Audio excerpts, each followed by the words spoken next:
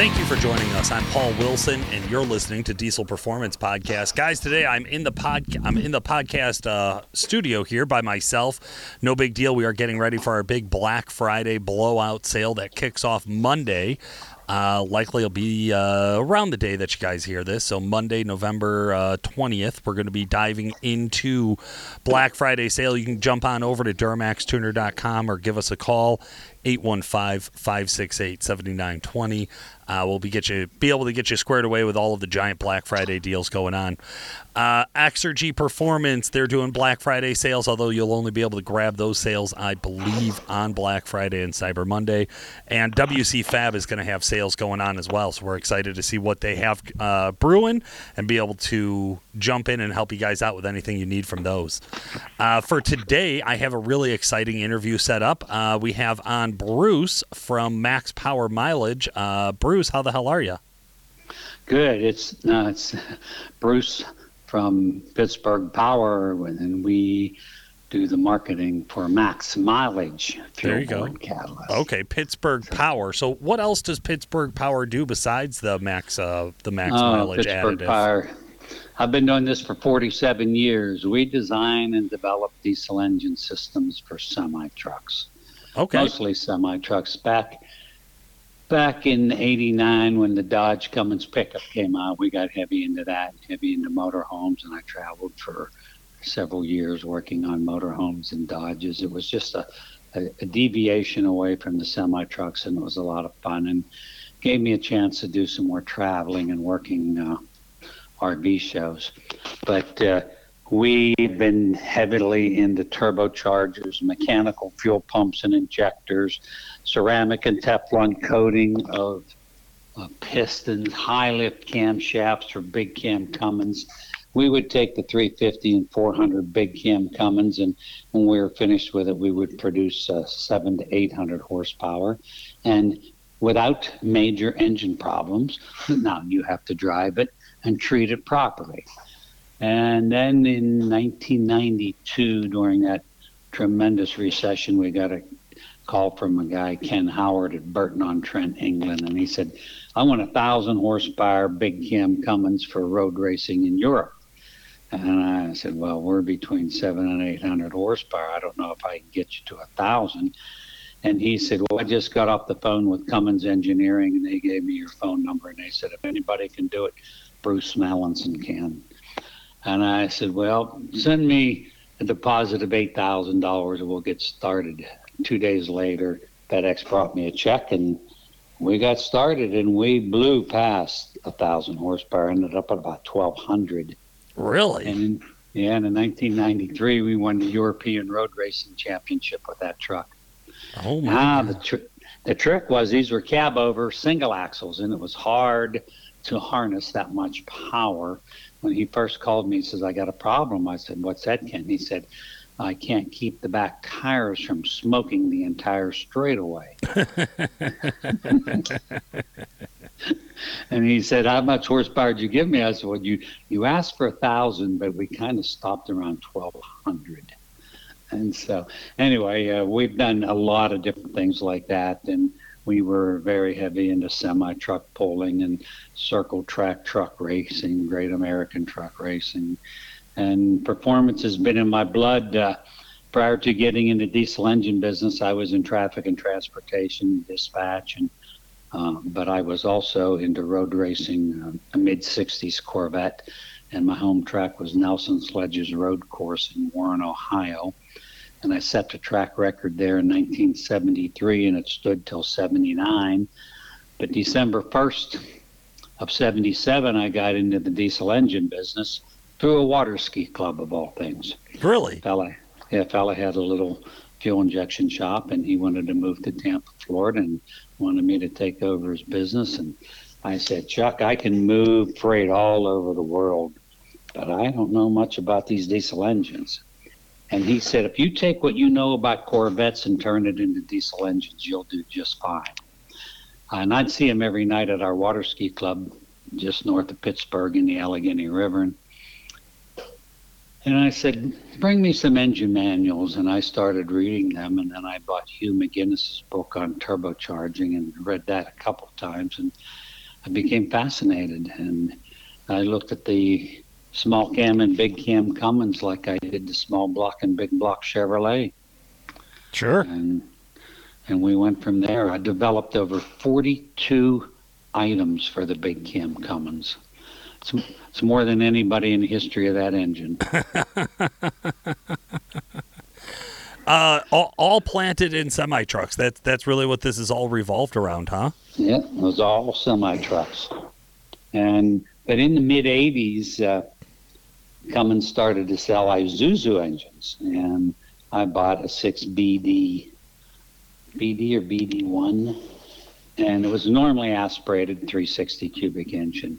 I put it in the Chevy Suburban, but I turboed it, and I figured out how to turn the fuel to it. And boy, did that run nice. I don't know if you've ever been on I-70 going into the Eisenhower Tunnel, but back in the 80s, most cars would climb up there between 14 and about 24 mile per hour. And in that Suburban, pulling a utility trailer with 6 people's ski equipment in it and 6 people in a Suburban, we hit that tunnel at 84 miles an hour. Oh my God. And I was pretty happy with that. So anyway, my entire life, prior to turning 16, I was heavy into golf. We would do 36 holes a day. And then when I turned 16, I made a big discovery. It was called the internal combustion engine. All right. Well, my father kind of hurt me. We had a 59 Impala convertible, 283 2-barrel Power Glide. Beautiful car. And it was a nice car. That's what I was learning to drive on. In Western Pennsylvania, we're all hills and valleys. But that's what you're used to. And while I had my learner's permit, he bought a brand new Impala SS 396, 4 and a floor, 3 1/4 horse. Ooh. And when you go from 195 horsepower and a 283 with a Power Glide to a 4 and a floor, 396, and you're 16 and you have your learner's permit and you roll into that throttle and you pull second gear and third gear and this car just flew up the hills.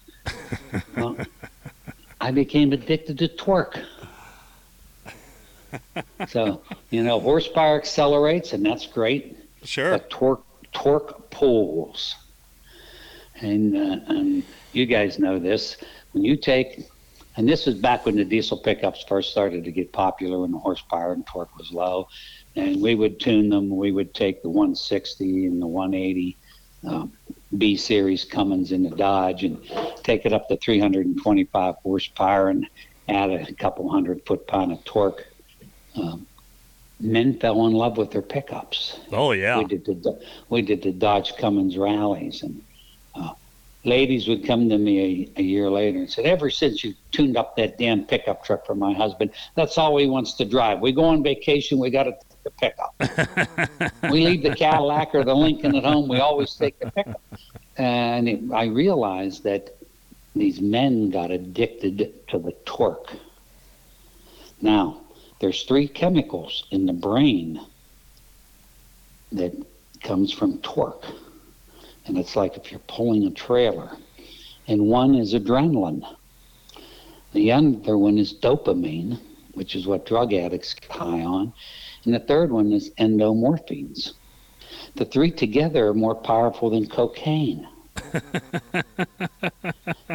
So, whether you're in your Duramax or your Power Stroke or your Dodge Cummins or your semi-truck, and you're pulling that trailer and it's dancing up the mountains, just think of the addiction that's taking place. So we're all junkies. That's it. Yeah. Well, I think that's really true. I think we see that behavior continuously coming from the diesel pickup truck performance world.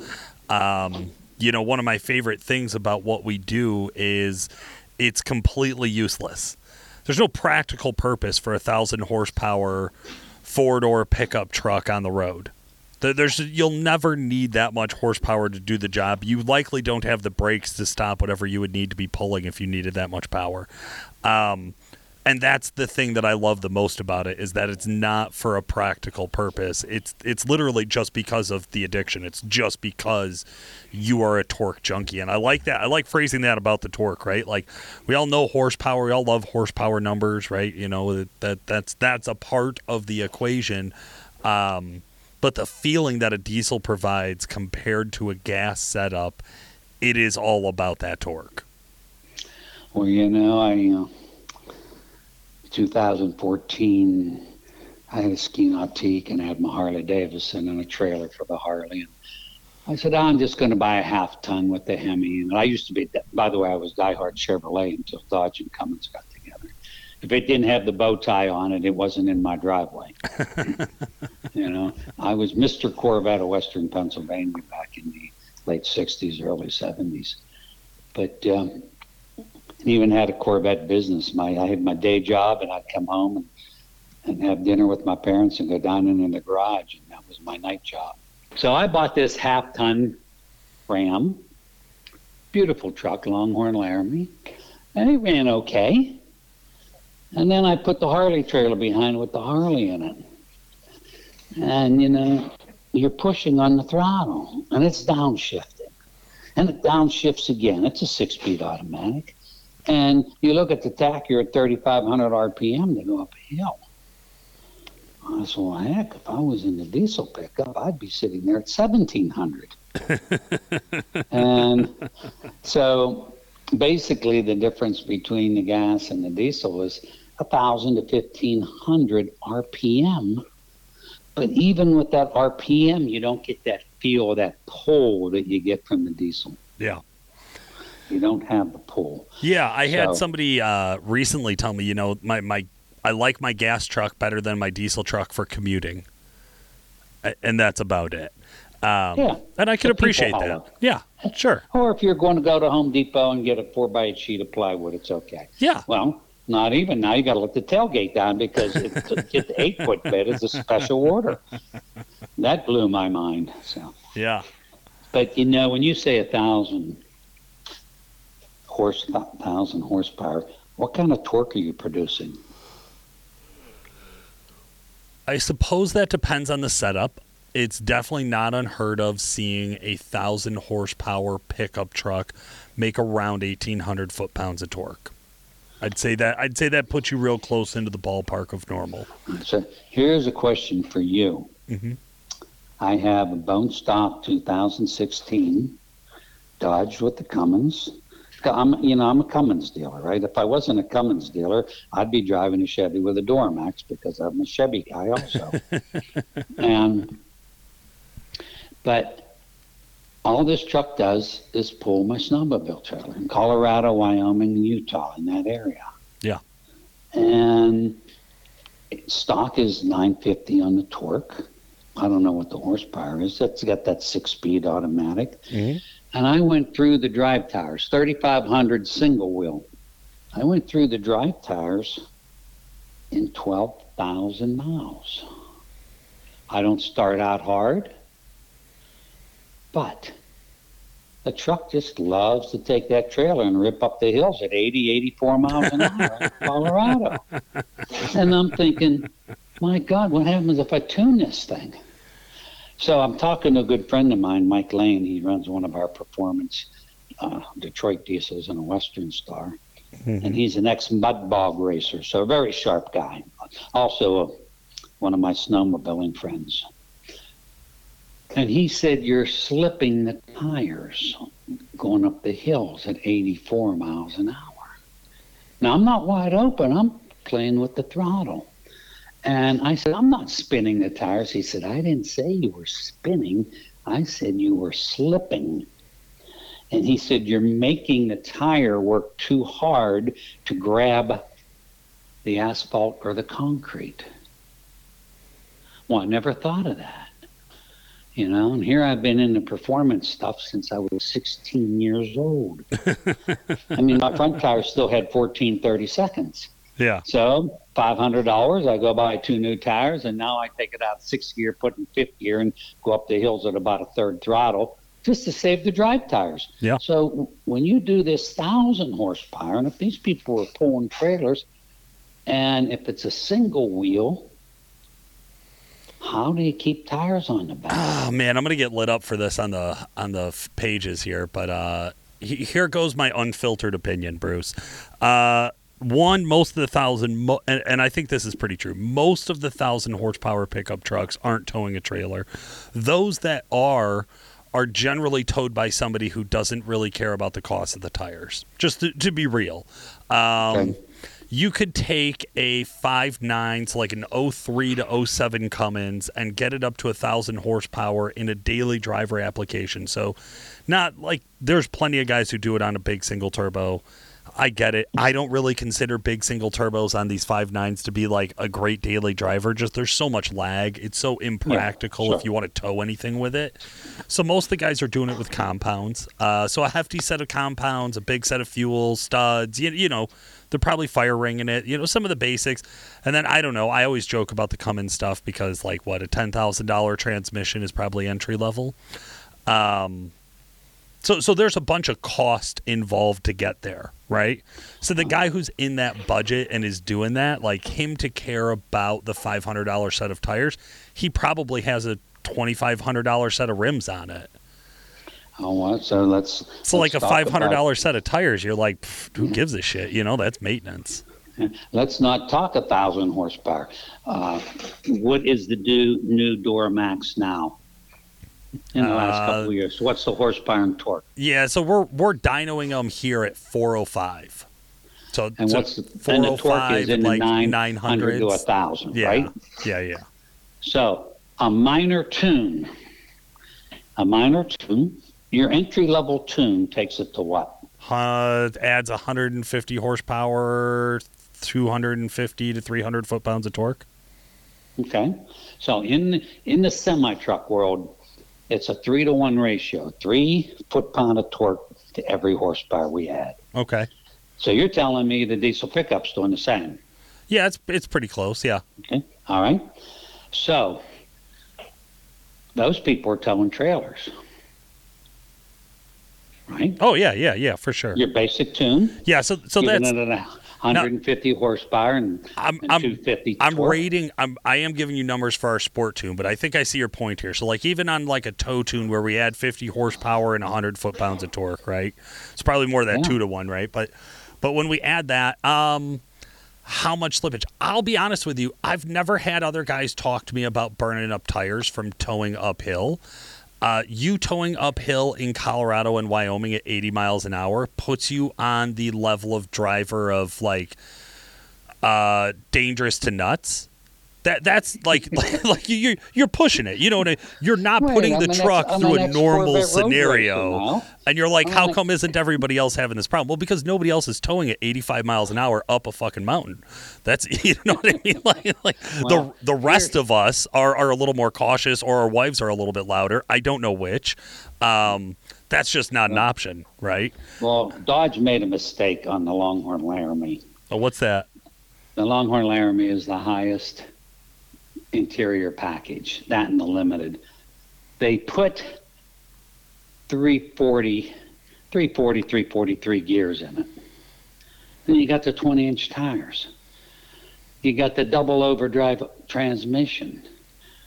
And the truck at 84 miles an hour is at some ungodly low RPM, and it's developing all this torque. So I called them because I knew a lot of people at corporate Chrysler when Dodge and Cummins got together. I bet the calibration engineers love this call. Go ahead. Yeah. Troy Simonson, who unfortunately he's not here anymore, but he was the one that developed the V10 gas engine, and he was the Ram Chargers when they did the drag racing with the old Ram Chargers. Yeah, it was all his, and it was Troy Simonson that got the Cummins engine in the Dodge pickup because of Ford and Chevrolet. He would sit along the interstates in Detroit and take pictures of Fords and Chevys towing farm tractors and bales of hay, but no Dodges. So that's how that all started. So I called and I said, why don't I have 370 gears in this truck? Why 343s? But the other models are 370s. I said, this truck is too fast. I bought this truck to tow, and it's too fast.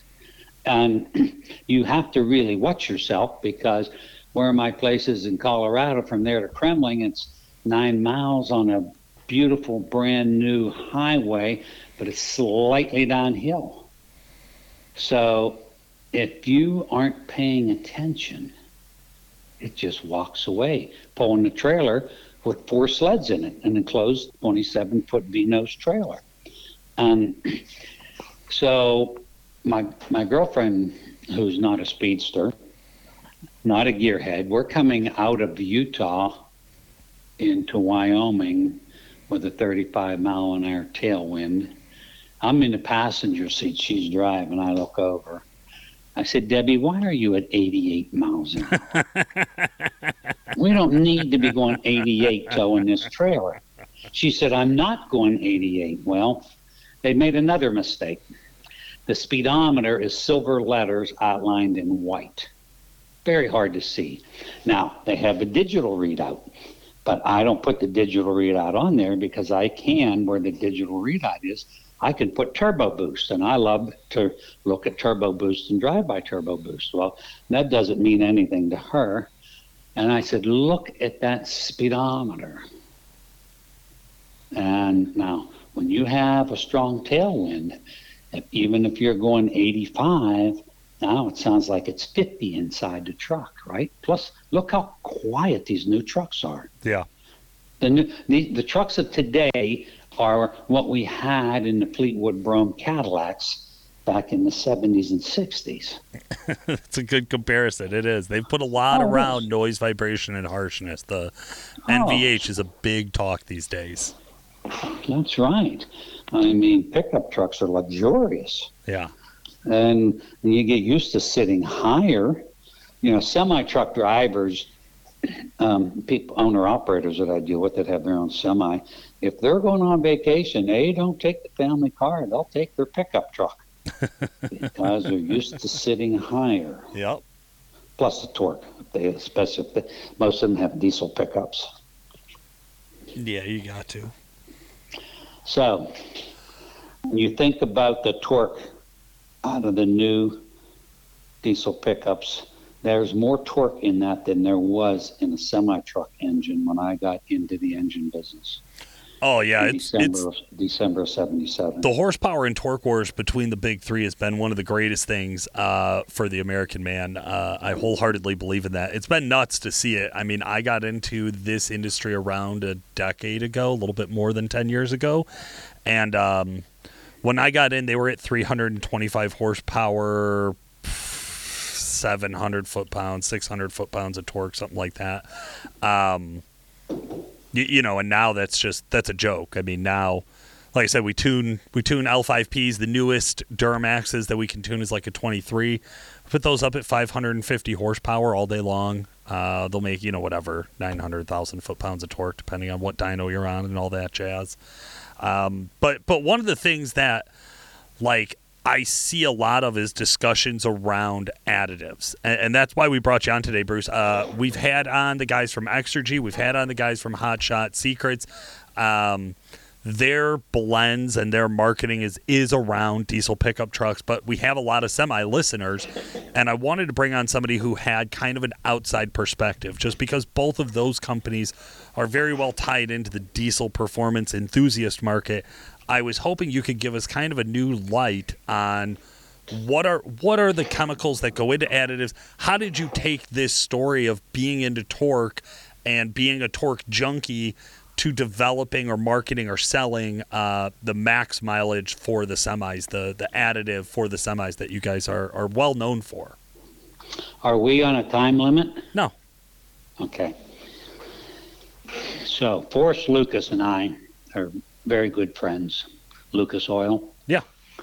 And I love Lucas Oil products. And Forrest and I have done some seminars together for RV shows. And he once said to me, if I can't make the very best of a product, I won't make it at all because I don't have to. And I never forgot that. As we go through life and you listen to successful people and you listen to these little one-liners they give you, they mean a lot.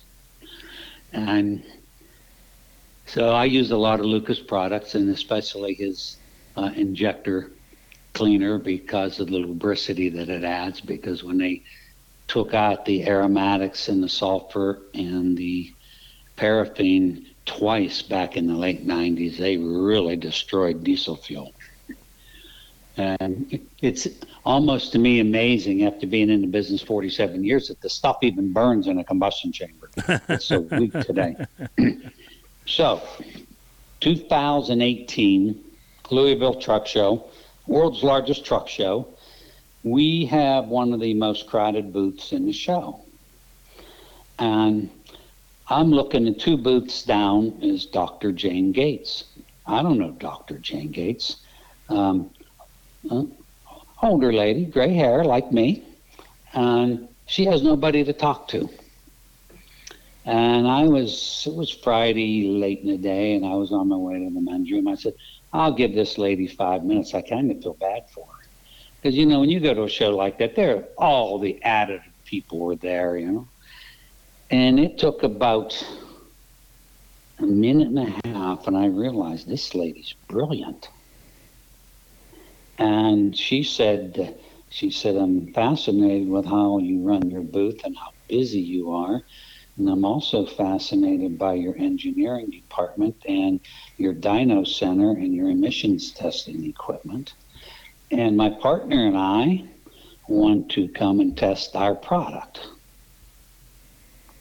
And I said, when do you want to do this? She said, week after next. I said, oh, this lady's serious.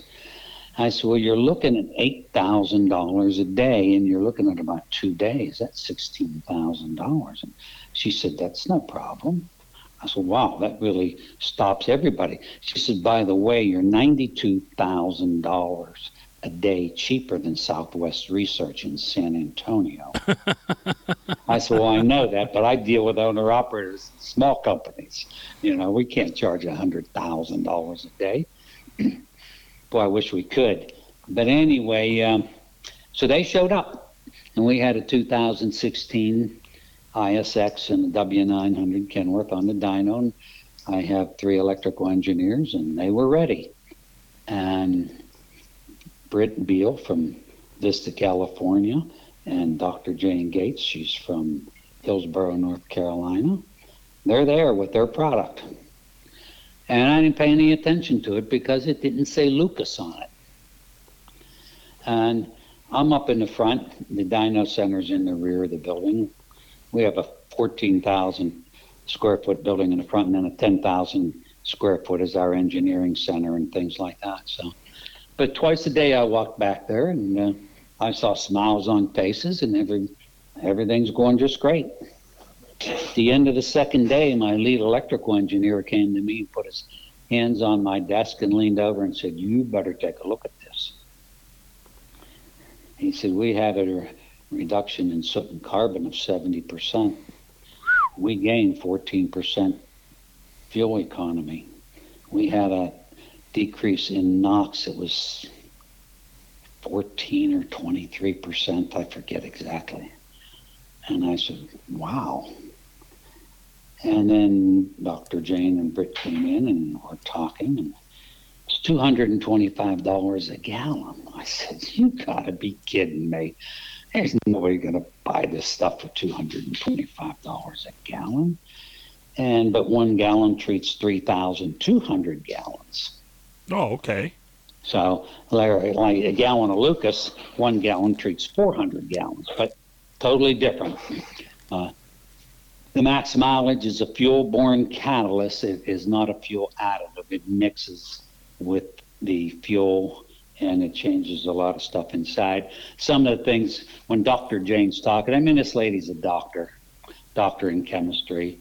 When you hear her talking to other people with degrees in chemistry, you don't even understand what they're talking about, right? So, and so I told her, you got to keep it in layman's terms for people like me and my industry. But I still said, I can't sell this stuff. But they left me 12 gallon, and one of the owner-operators, Bruce Luke, 2013 T660 with an ISX Cummins, hauls cars to Alaska from somewhere down in the Carolinas. He was spending $8,000 to $12,000 a year maintenance on emissions, and he went to zero. Whew. Sharp guy, well-spoken, clean cut, clean truck. The type of guy you're going to listen to, right? Yeah.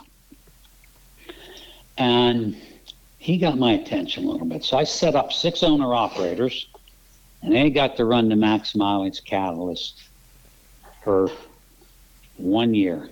We tested for a year with these 6 owner-operators. And every now and then I'd get a great report. No check engine lights. My regens are drastically decreasing. Some of them were buying brand new trucks and running it, and their passive regens was 2 minutes, once or twice a week maybe. Ooh. And I'm listening. So I said to Jane, don't get a booth for 2019 in Louisville. Just come and be in our booth. Well, I don't know how this was planned, but all 6 owner-operators showed up on Friday or Saturday. And they kind of circled me. They said, why aren't you talking about this on the radio show? I do the radio show with Kevin Rutherford called the Power Hour. And now we do one on XM on channel 146 from 10 to 11 on Monday on the Dave Nemo show. So we're on Monday and Tuesday on the radio. And I said, they're telling me how great this product is. They're telling me how great this product is that I'm giving them. So we talked about it on Tuesday on the radio show. People started calling. And we started selling the max mileage fuel-borne catalyst. And then Britt couldn't keep up with the bottling, so we bought the machines and we did the bottling in our place. Really? Bottling, labeling, and everything, yeah. And the rest is history. We do not have emission problems anymore on the newer trucks from 2003 up. And in 2003, when EGR came to the semi-truck business, it was horrible. Trucks that should run 1 million miles are going down with 240, 260,000 miles. Yeah. Cylinder walls scored. Soot's very abrasive. Carbon's very abrasive. If you looked at it under a 1,000 power microscope, it looked like lumps of coal. And the problem's gone. And, you know, everyone was doing the D word. We like to say it's repaired, but people are going deletes. And that was the only way you could keep a semi-truck on the highway. Yeah, pickup trucks too. Same story. Yeah. And then here comes Uncle Sam. And that changed everything. And so my engineers started working hard because we weren't doing any more repairs like that. And about 80% of our shop work, we can put 14 trucks in the building. 80% of the work was emissions. Now, basically all my clients run it. It may be 1%. Really? 1%. So Nick from Clearwater, Peterbilt called me in Clearwater, Minnesota. I was going to say Clearwater, Florida, right? But there's Clearwater, Minnesota. And he said, I want to be a catalyst dealer. I said, Nick, you're going to lose 80% of your work. He said, I would rather be able to sell somebody a new Peterbilt, put them on the max mileage catalyst diet, sell them the catalyst, and have them have zero emission problems and come in to our shop for other stuff and have a smile on their face instead of bitching at me. Yeah. So, you know, I felt sorry for service managers because we would hear it all day, but we didn't sell them their truck, right? We didn't make the truck. We didn't sell them the truck. And if they would start bitching me, I said, whoa, wait a second. Did I tell you to buy that truck? No, I tell you to buy 2002 and older trucks and redo them. I don't care if you have to do a body off the frame restoration. Stay 2002 and older. But now we're all for going out and buying new trucks because of the max mileage fuel-borne catalyst invented by Dr. Jane Gates. She has 35 years experience in working with chemicals and diesel fuel. And she was raised on a farm with 60,000 chickens. 4 o'clock in the morning, her and her 3 other sisters were up plucking eggs before they went to elementary school and high school. So I love farm people because farm people have this strong work ethic. Plus, they understand equipment and they don't break their trucks because they don't break the farm tractor or the combine. Yeah. But so we didn't invent it, but we brought it to market. That's such a cool story. So on the end of developing it, it was developed. I'm sorry, what year did you come in contact with Dr. Jane? It was in the teens, is that right? 2018. 2018. Has it changed at all? Has there been any reworks or updates to the formula? Maybe minor changes, but when your product works so good, you don't want to go in and drastically change it. Yeah. You remember whenever, was it Pepsi-Cola or Coca-Cola, they changed their label or did something? Yeah, new Coke. Yeah, big disaster. Yeah. And so you have to be careful when you have something that works really good. And so you might tweak, but you only make one change at a time in case you got to go back. Sure. Now you guys market this for semi-trucks. I take it that's because you have such an intimate relationship with the semi-truck market. Is there a reason that it wouldn't work in somebody's regular diesel pickup truck, a 6.6 liter Duramax, a 6.7? Works phenomenal in pickup trucks. And another story. I have 2 CVO Ultra Classic Harleys, a 2009 that I kept in Colorado and a 2011 that I had in Pittsburgh. When I say Pittsburgh, we're from north of Pittsburgh. We're country people. We're raised around farms and coal mines. So I was raised in a township where we had no traffic lights and 2-lane roads and 35-mile-an-hour speed limits. So I was raised in the country. But I had this 2011 CVO Ultra Classic that just never ran right. And the motorcycle was about $38,000 to buy, and then you keep putting money into it to make it run right. 3 Harley dealers, 2 independent tuners, 3 different ECMs, 3 different sets of pipes, and it just wasn't right. It didn't start good. It would stall if it wasn't totally warmed up, and I live on a corner, so out of my driveway is downhill, and then I go to the stop sign, which is about 50 feet. And with my girlfriend on the back, sometimes it stalls. And when you weigh 185 pounds and you go to put your leg down and you got to hold up 1,200, yeah, it's pretty tough, scary. And so Dwayne Erkey,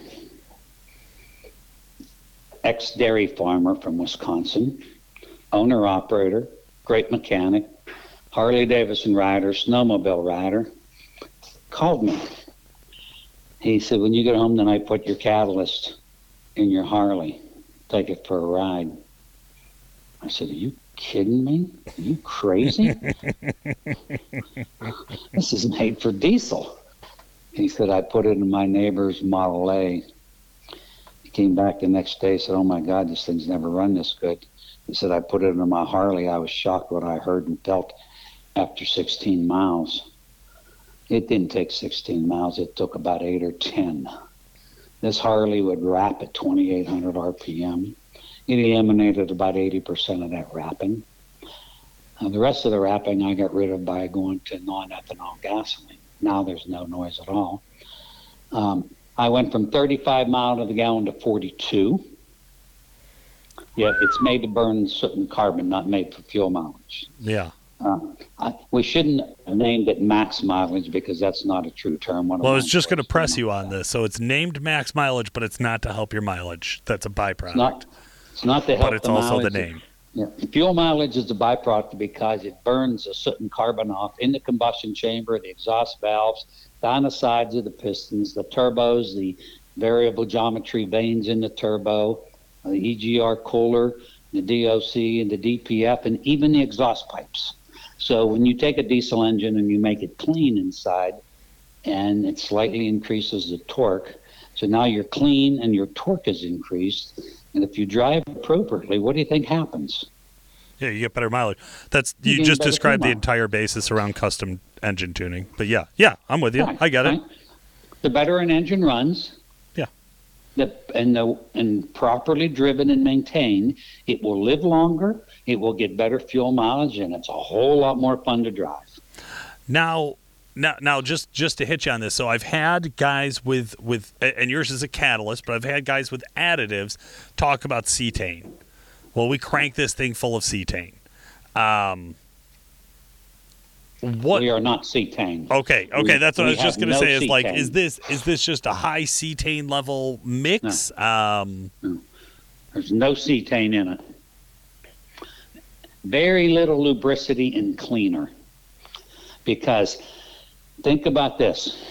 Let's take a cubic foot of air.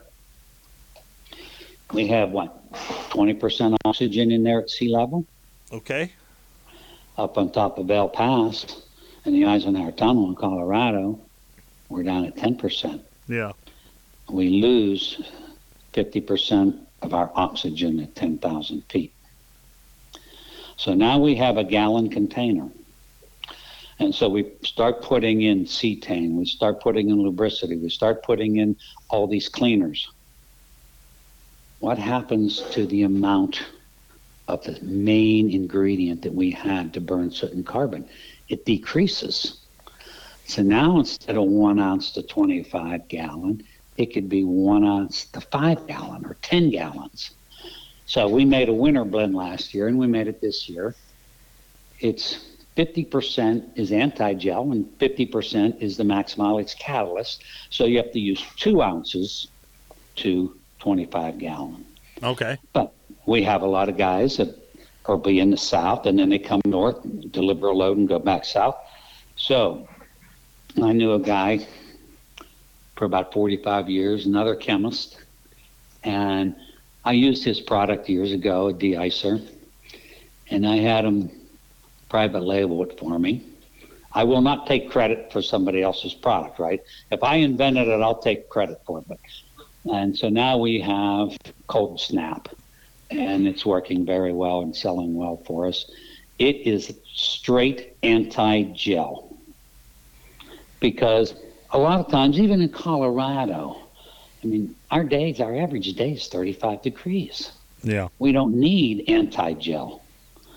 Now, if it's going to go down below zero and stay there, but it usually doesn't. Now, Wyoming, North and South Dakota, Minnesota, those states kind of need the anti-gel more than all the other states. So that's why we came up with just the anti-gel. So you can run the standard max mileage fuel-borne catalyst at 1 ounce to 25 gallon.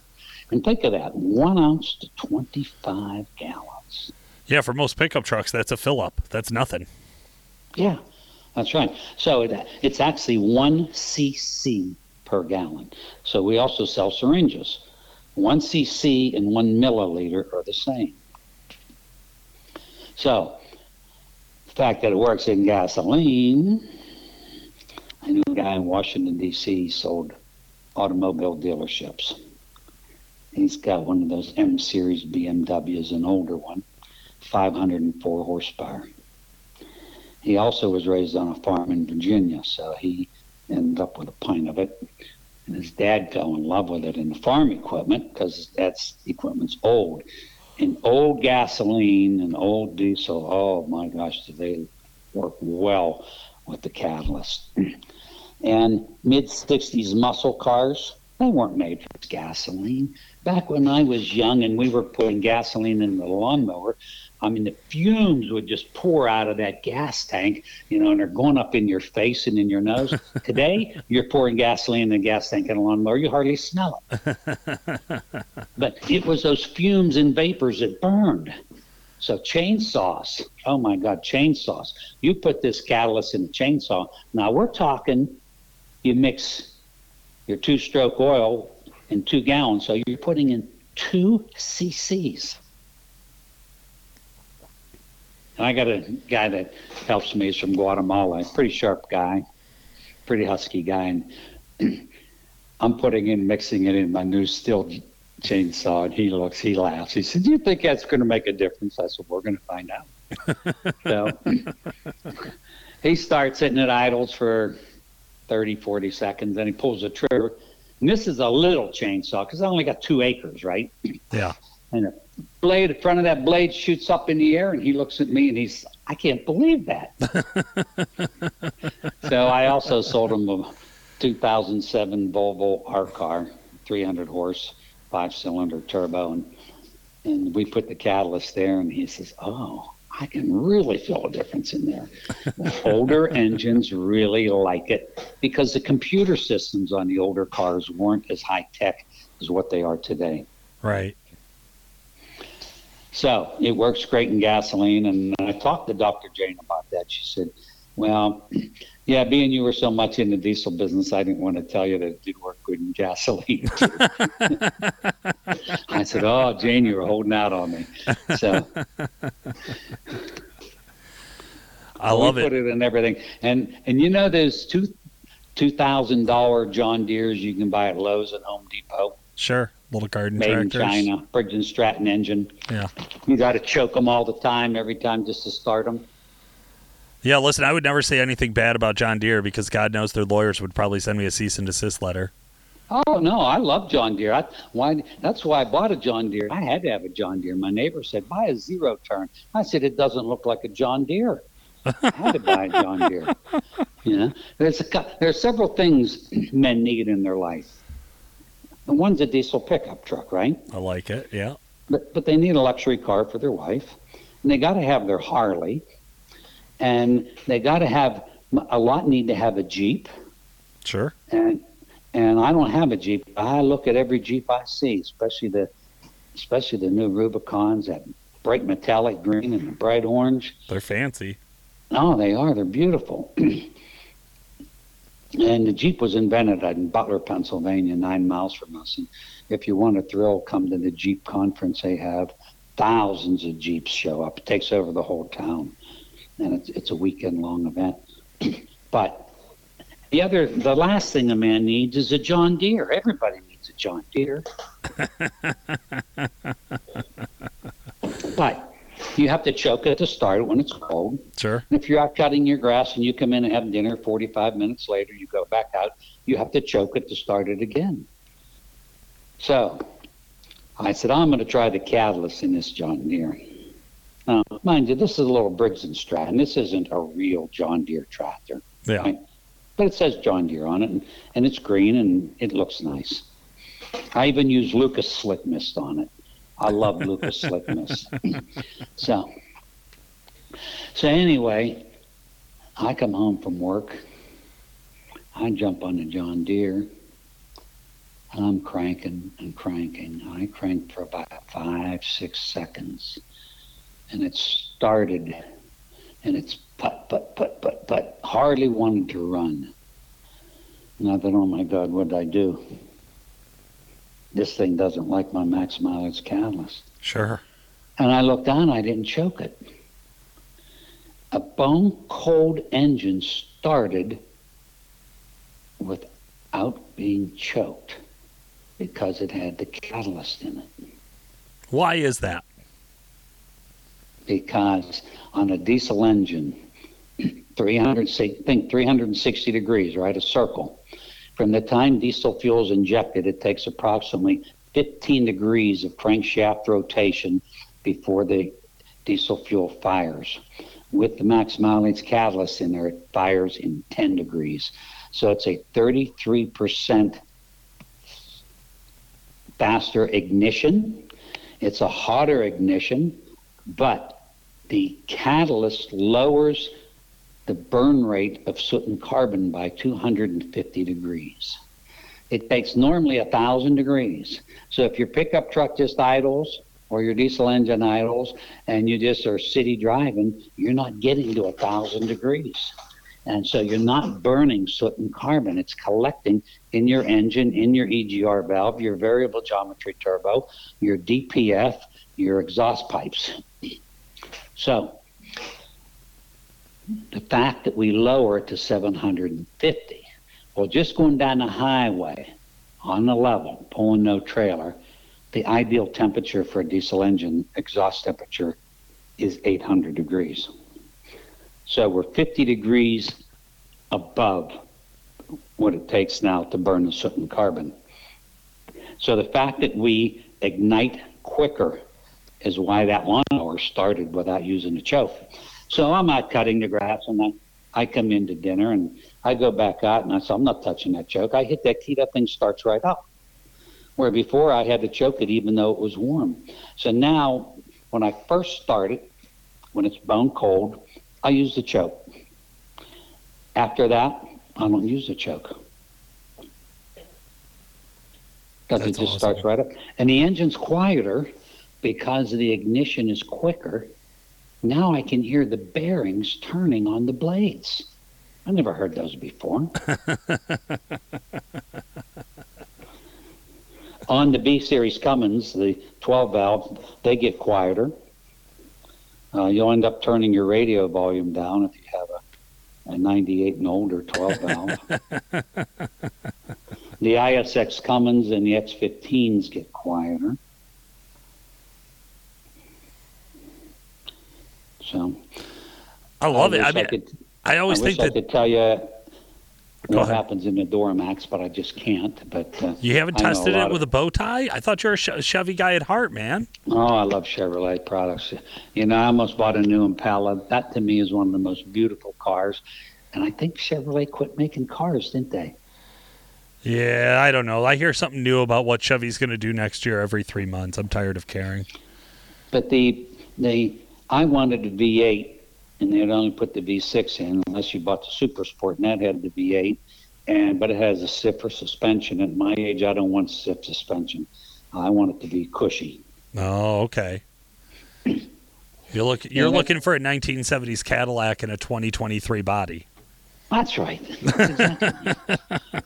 No, you know, a client of mine out in Redding, California, had a '68 Chevrolet Caprice with a 396, and that's what I used to tow my race car with, a '68 Caprice 396, dual exhaust, 370 rears, turbo 400, spread bore Holley, winter shift kit in the automatic, and the distributor recurve. You know, we have two settings for distributors in gasoline, and these are old distributors, not HEIs. And one was a raped ape and the other one was a scalded dog. I think you could have a raped ape or a scalded dog. So if you have a scalded dog, he's really fast, right? Sure. He's fast. Okay. But a raped ape is very powerful. So when you were building, back then we didn't have diesel pickups in the early 70s to tow our race cars. We used big block Chevys. If you had a Silverado Chevy Suburban with a big block 454, man, you were the king. I couldn't afford that. I had to buy a used Caprice for $1,800. $1,800 in 1971 was a lot of money. Yeah, sure. That's almost financeable. Yeah. That's right. That's right. You know, I used to build Corvettes. My labor rate was $4 an hour. On what continent? North of Pittsburgh. No, you can't get paid 60s, that in America. No, come on. Yeah, $4 an hour. I suppose. Hey, you know what? The Coke was a dime, so I kind of feel bad for you. We used to go down to the little corner store. We would get a 16-ounce bottle of RC Cola for 10 cents. 10 cents. When I was 16 in 1965, my three buddies and I, there'd be four of us in my first car, 56 Plymouth, three on the tree, but we only had second and third gear because the linkage was so bad it would take first gear out. So we started out second and had third. It was a 2-speed, 3-speed. Yeah. And then it even got worse. The starter failed, so I lived on a hill, so I parked at the top of the yard right off the street, and then I'd catch it in gear. And when we would be at McDonald's or any place like that, my buddies would get out and push me across the parking lot. I'd catch it in gear in second. I'd catch it in second gear, and away they'd jump in the car. Away we go. And here we are trying to pick up chicks with a car with no starter and no first gear. Better have a hell of a smile. But we all left the house with 50 cents. We would go out for the whole evening, Friday night, Saturday night, for 50 cents. And pennies. 25 cents went in the gas tank because this local Sinclair station was $24.9 a gallon. So a quarter a gallon, so we bought 4 gallons. And for the other quarter, we either got a French fry and a Coke or a burger and a Coke. For 25 cents. I worked in a mobile station. I think I was making $1.75 an hour. And the owner saw me oiling the wheels on the floor jacks. And he came over and said, "Bruce, why are you oiling those wheels?" I said, "They're hanging up and they're not turning free, and you got to pull harder on it." He gave me a 3 cents an hour raise because nobody told me to do that. I did it on my own.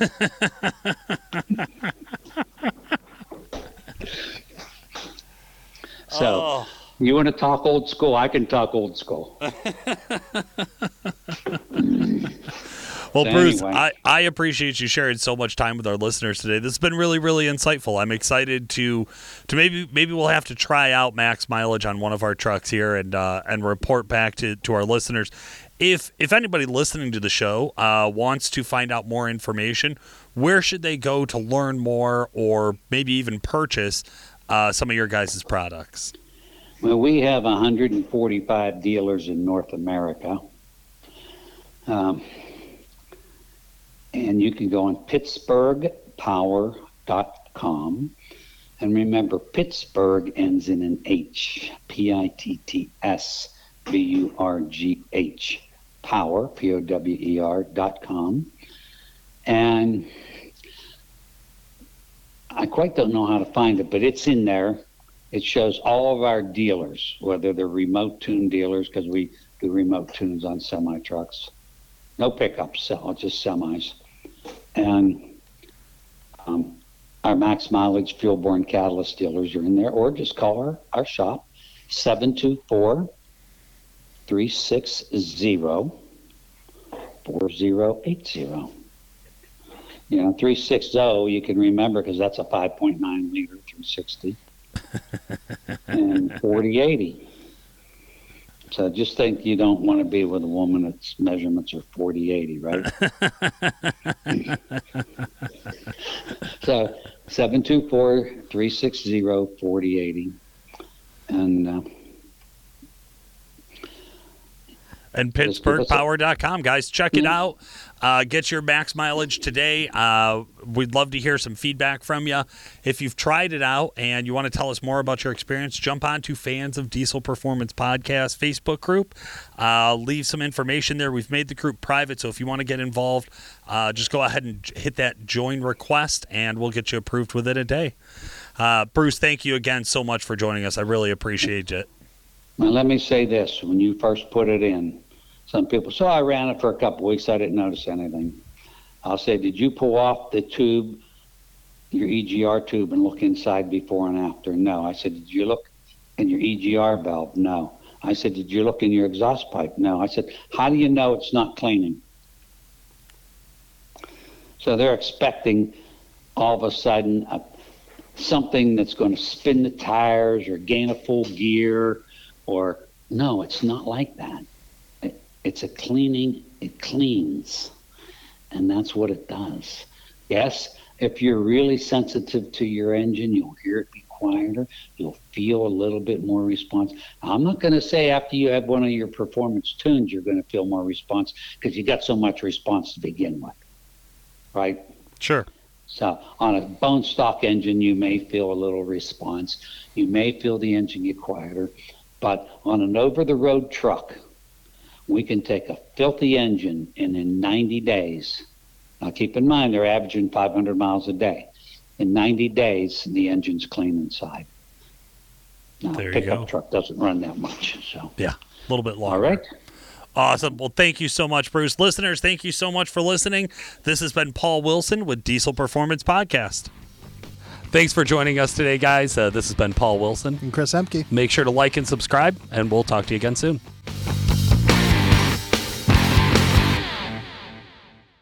Better have a hell of a smile.